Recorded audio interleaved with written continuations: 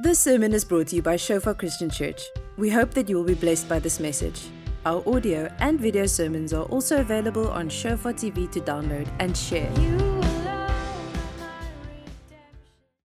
Just great to be here and to see so many smiles. I know it's a bit cold, but sit close to somebody, especially if you're like married, sit very close. If you're single, want to get married, and there's somebody next to you that you feel like, you should, guys, make more a togetherness, because it's the theme of this morning's sermon is better together.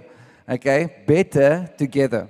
I think one of the biggest challenges in society is the fact that so many people are being isolated, so many people are getting depressed. COVID is not the big issue at the moment. It's people that are really sort of taken out of their comfort zone and put in a place where there's almost like a frustration. There's something building up in society. And if we as the church don't wake up to what is happening around us, and we just try to hide more in our comfort zones, we're gonna get in trouble, and not because of because of fear, but because of the world that is changing rapidly. And so we're all a bit shaken, especially the church in the West, where we sort of have to redefine, and that's what I love. What I think Tosca said at the end. It's like we don't go to church; we are the church. Our relationships define church, and more than ever, we need to ask the question: what is true community, and what has God told us to do? I'm reading a book. I'll probably hear a lot about it, but it's sort of like the guy says that a lot of church in the past, we thought that just giving people theological knowledge, just trying to help people in their left brain to get the truth, that is the formation of character. But the most of your formation as a person actually happens in your right brain. Happens when mom has that little baby for the first couple of months, and everybody goes like, "Oh, cutie, cutie." Have you ever seen a mom and a dad? And you all do it. You all do it. Wait for the whiteheads when they become Oma and Opa. Then it's going to be like, and you do like. If I was a baby, I would have just said like, "Hey, talk normally to me," But why do you, when you see that baby, everybody goes like, and then people, they're like these aunties. I had an auntie that always would come when I was small, and she would take my cheeks and she would, and I was like, "Don't do this. Don't do that. That's not good for your health," But it's amazing how we respond to little children. How many parents here, you go, like moms, you go to the shopping mall, and then when you have that little thing in the pram, then it's an attraction magnet, for everyone else. Look, what a cute baby, and then we do like baby talk, okay? Come on, don't pretend as if you don't do it, All the single people, you don't know what I'm talking about, but the rest of us, we all love babies because there's just something, and actually science is proving that joy, that formation of that baby for the first couple of months, and for a child the first couple of years, that actually forms a lot of their character and identity. Most of it is formed in the first couple of years of your life. And so if we don't realize that there's a massive challenge on what is community and where do we find our joy, is firstly in FaceTime with God, and then FaceTime with each other. The challenge is just everybody is like going on this. We're thinking like this is true intimacy, but we're actually not learning to be intimate with each other and with God anymore.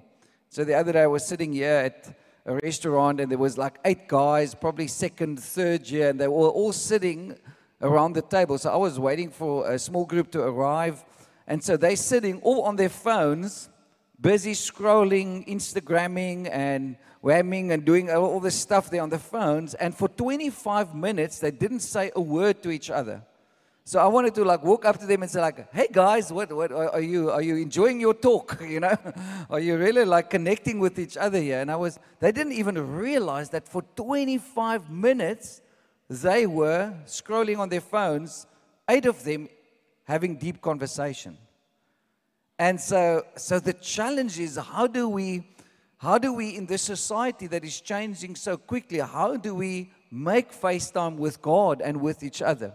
And it's called discipleship when it's connected with each other. And so just a reminder again, why we are here as a church is to reach nations and generations through discipleship, leadership development, and church planting. Will you read that with me? Say, to reach nations. Thank you. There's an enthusiastic crowd here in the middle, but I think it's colder on the sides. So I want to hear from some people on the sides. To reach nations and generations through discipleship, leadership development, and church planting. Okay, and I want to encourage you, if you're a member of this church, pray into what does that mean for you? What does that mean for me, you know? And it was so nice being on an AMP camp this weekend. It's ice cold, people are freezing, but the students are going for it, you know. Friday night, the youth were there just worshiping. It's ice cold, but people just say like, hey, we want to be passionate for God, you know. And camping out there and just like crazy in the middle of winter. Just everyone wants to just follow God, you know. But what's our excuse? Why do we lose that passion? And so Jesus said this in Matthew 28, verse 18 to 20.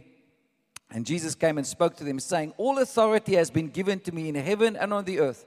Go therefore and make disciples of all the nations, all the ethnic groups, baptizing them in the name of the Father and of the Son and of the Holy Spirit. That's what we're doing today in all these different services, baptizing people all over. And so we say like, hey, where does discipleship start? It starts with baptism. It doesn't start with having crowds at church. And, you know, there's a lot of people that are against big church. I'm also against big church if there's not discipleship, if there's not real relationship. Because then we're just doing crowd stuff. Then we're just doing business stuff, you know. But if we have real intimate relationships, it starts with baptizing people. And baptism is that sort of like almost that crossing over because it symbolizes obedience. It symbolizes somebody had to make that choice themselves. Yes, Christ has given me so much, but what is my response to that? You know, if you're in the Middle East today, if you get baptized, that's when you sign your death certificate. That's almost for them the point of no return. Even if you want to become a church member, you know, they at least check you out for a year before you can sign up because you must bear fruits worthy of your repentance. But in the West, we make it too easy for people. We want to attract people with nice coffee and nice jumping castles. And then people think like, yeah, I'll schedule God into my calendar. The question is, are you scheduled into His calendar? I said it to the students the other day, you know, what we do is before we come to know the Lord, we say, I want to be successful. I want to be a great engineer. I want to make a lot of money. I want to and then we come to know the Lord, and do you know what we say then is, I want to be successful for Jesus. I want to be a great engineer for Jesus. So we just add for Jesus at the end. I want to make a lot of money for Jesus. But that's not discipleship. The goal of discipleship is transformation into the image of Christ. And so that's what he says. He says, teaching them, these people that we disciple, to observe all things. Now, some translations say obey. I actually like the word observe. Observe all things that I've commanded you, and lo, I'm with you always, even to the end of the age. This is the Great Commission. This is Jesus' great words. You know, sometimes we read through it and we get like, yeah. You know, I've been in church for 20 years, so I'm not going to get excited about that. Give me a new doctrine. Give me a new angle. But this is the most profound words. Jesus, just before he left, anybody just before they die, listen to what they say. They're not going to say like, hey, I wish I drove a better Porsche when I was 36 and a half years old, you know. You know what most people say on their deathbed is, I wish I spent more time with God or more time with my family. And I wasn't so busy, wasn't so distracted. Wow. You know, the biggest two sins in the church in the West, and I'm very frank this morning, is the sin of unbelief and the sin of indifference. I'm going to say it again. The sin of unbelief and the sin of indifference is where we don't feel. We sort of come into a comfort zone. And so thinking about our friends and our family in Afghanistan the past 2 weeks. I was speaking to this one guy and says like, I don't really feel anything, because I'm not there, And then I started telling me some stories. Do you know, I have a friend in Afghanistan that the other day said to his wife and his 3 children, you run to the mountains. I'm going to stay here because God told me to be obedient to spread the word of God here in Kabul. And you know what? I'm never going to see you probably again. See, then suddenly it becomes real that our family is sacrificing their lives for the gospel. Now, if that doesn't move you, we have problems of the church in the West. If that doesn't say wow, what if it was my family? What would the challenge be for this great commission that Jesus gave?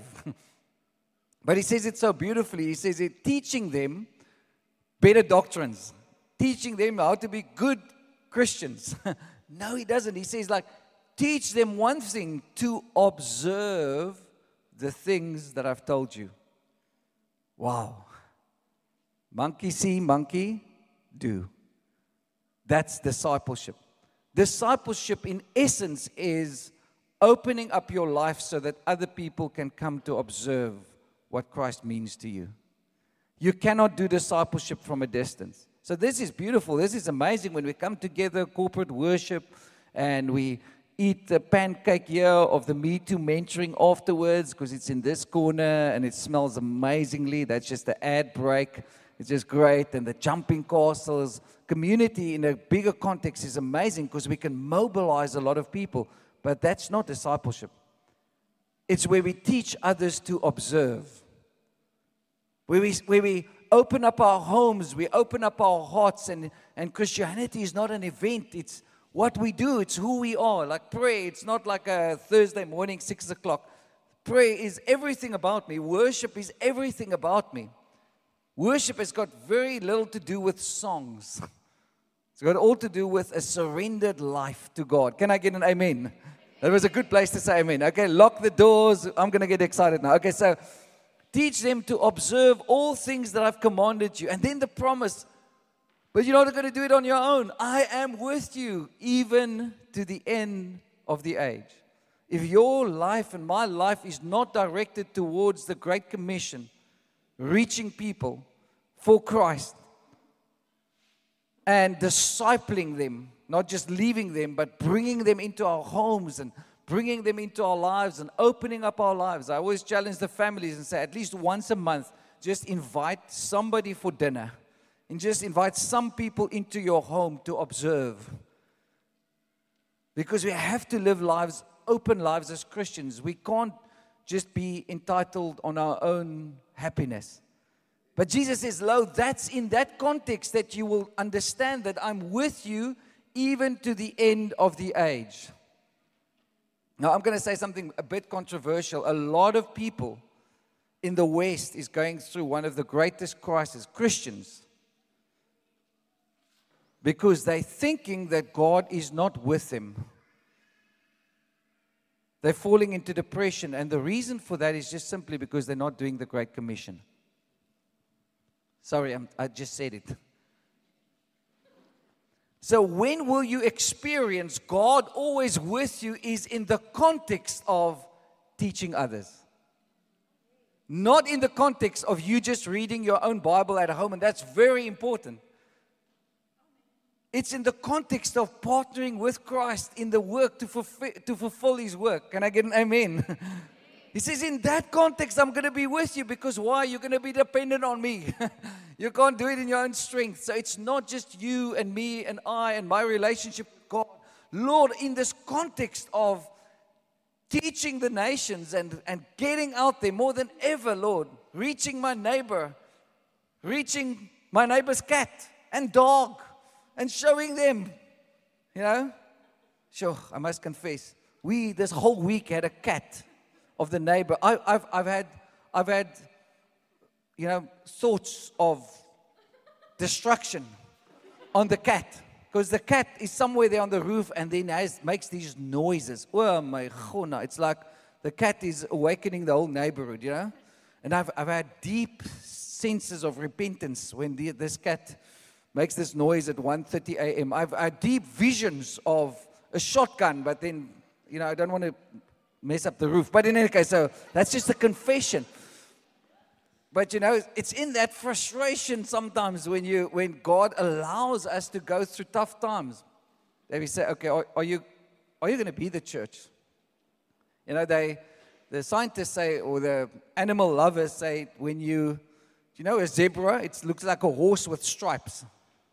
Have you seen zebras? Okay, where's all the overseas people? All the sport leadership school people? Where are you? You're sitting here, eh? Wave at us, welcome here. And it's great to have you here this morning. And there's some of the missionaries from Germany and Brazil are all here this week, or this year. They're here for a year. But so a zebra is like a horse with stripes. You get it in Africa, okay? And it's not part of the Big Five. It's part of the Big 12. Okay, you'll figure out that a little bit later. But so the crazy part is when a little zebra is born, do you know? Every zebra, there's not one zebra with the same stripes. So they all look the same, but that's a pattern. It's like your fingerprint. And what the zebra mother does is when that little zebra is born, it takes the little zebra away from the clan and the tribe and then stands in between the little zebra and the rest of the tribe. And I can't remember exactly how long. I think it's a day or 2 days. What will happen is the stripes of the mother will be imprinted in the eye and the psychological, I don't know if zebras have got psychological beings, but in any case, will be imprinted so that that little baby, the little zebra, because of that closeness to the mother and the imprint on its psyche, that little zebra will recognize its mother in a whole bunch of 300 zebras. And that's such a picture of discipleship if we spend time with Christ. He begins to rub off on us. He begins to imprint His life on us. And we begin to recognize the real Christ. So many people in this time are afraid of conspiracy theories, of fear, and this and that and that. Lots of people are responding to fear. But if you spend time in God's Word, if you spend time with Christ, you know the real thing. The Holy Spirit shows you. You've got a spiritual witness. You can't do it on your own. And so the invitation for Jesus is He says, hey, I'm going to be with you. You're not doing this alone. You're not doing this for me. You're not striving. I've made you to go and reach the nations, to go and make disciples. But we all being challenged because we all want to just I'm going to just sit at home and I'm going to do self-pity party. I don't know if you sometimes have self-pity thoughts. Yeah, you feel jammer for yourself. You feel jammer for yourself. There's just like what is this?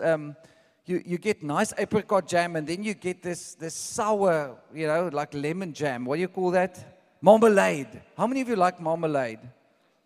Any marmalade lovers here? Okay, 20. Okay, no, I can't use this example then. Because I don't like marmalade. It's very sour. I've got a sweet tooth, Sometimes in the middle of the night, I go stand up and then I just go and open up the cupboard and I just look at the cupboard. I know there's nothing sweet, but I believe there is something sweet. Anybody like you? Okay? Like me? Okay? I have a sweet tooth. I just can't go. It's right here at the back. I can't go to sleep without something sweet. So sometimes it's almost like I go and worship in front of the cupboard, Just like sweetie, sweetie, And then I say sweetie, sweetie, and my wife appears, and I say, no, not you, later, but I'm just checking out, But that's just a joke. But in any case, so the crazy part is, we have this sense of taste, this sense of longing, but is that really for the will of God, for the things of God? And I want to encourage us, because self-pity is a sin. For a Christian, self-pity is a sin. And so God wants to release His joy in our lives through that FaceTime, but you can't run away from Him right now. The invitation is to come closer.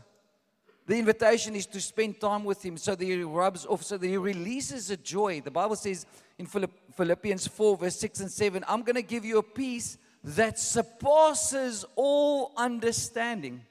It says, do not be anxious, but in everything through prayer and supplication and thanksgiving, let your requests be made known to God, and then He will give you a peace. But that is not a worldly peace. It's a peace that surpasses all understanding.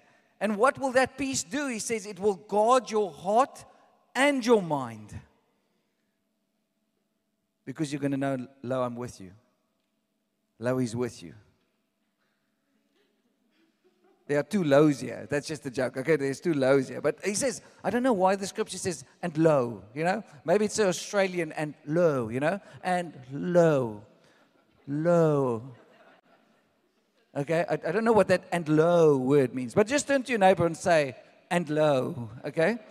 If the neighbor's name is Lo, then wonderful. Okay, great. And Lo is here. So obviously the Lord has got very, very great invitations for the low people, okay? Okay, so next scripture, Ephesians 4. And so the challenge for us in this discipleship and reaching these nations and generations and the mandate of Christ on our lives is we start here.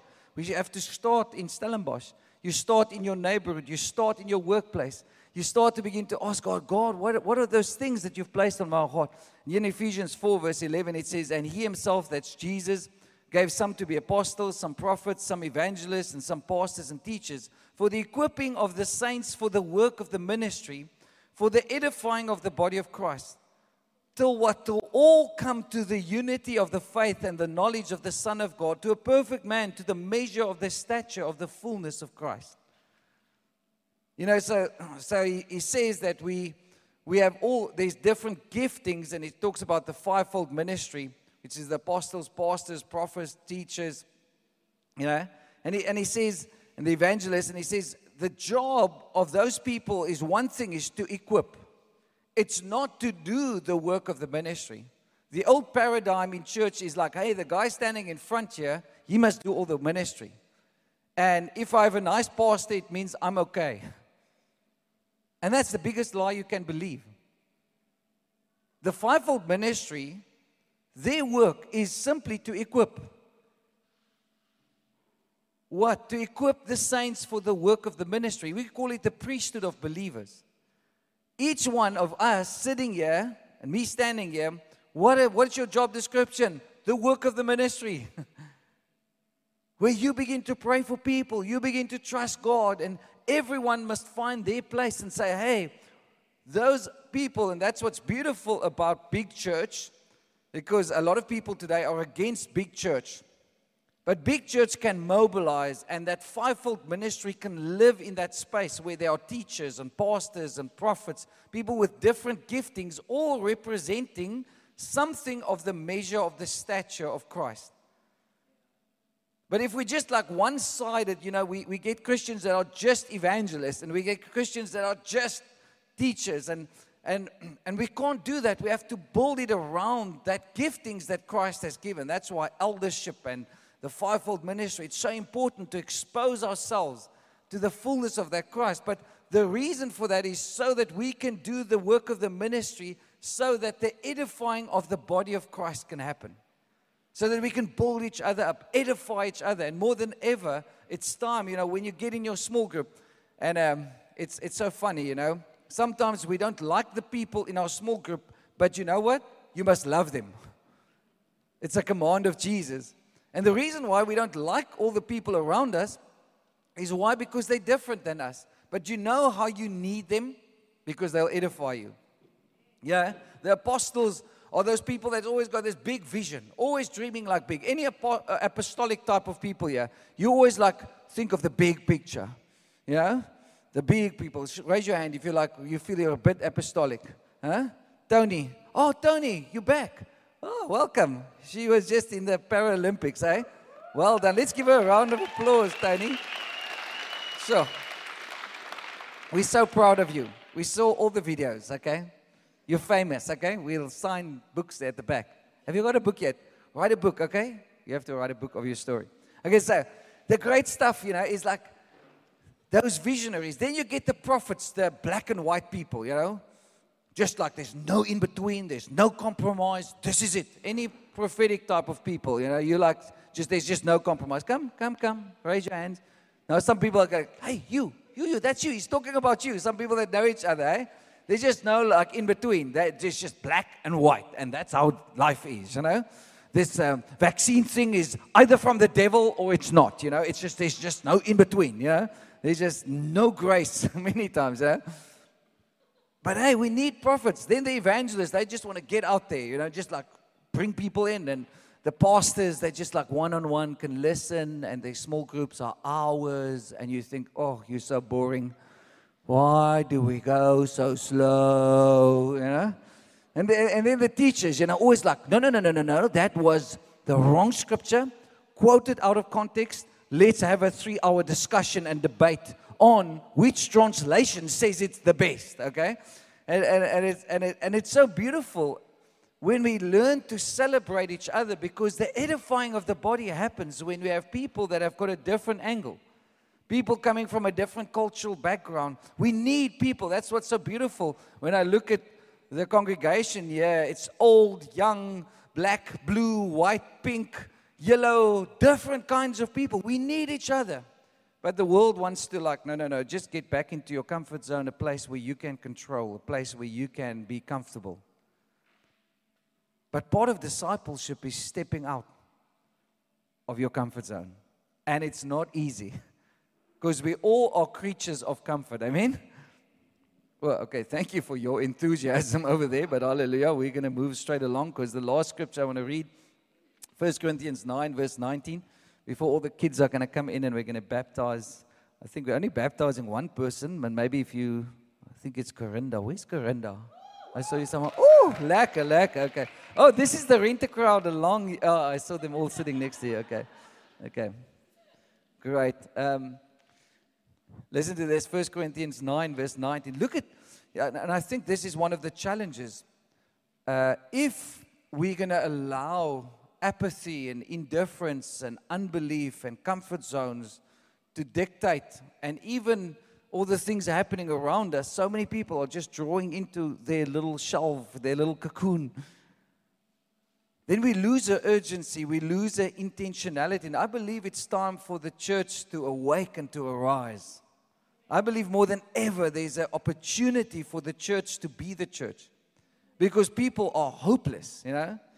One of the things we've started to do is, you'll see these banners go up. We've ordered 20 of these banners, and we're going to put them up all over town. Jesus gives hope. Why? Because this is the time for us to say that. There's only one hope. There's only one peace. There's only one joy. Okay? Just making a statement in our town that there is hope, where lots of people are afraid and losing hope. And that one is nice and big, eh? I said to George, just make one big one for the church. And then he did a big one, you know.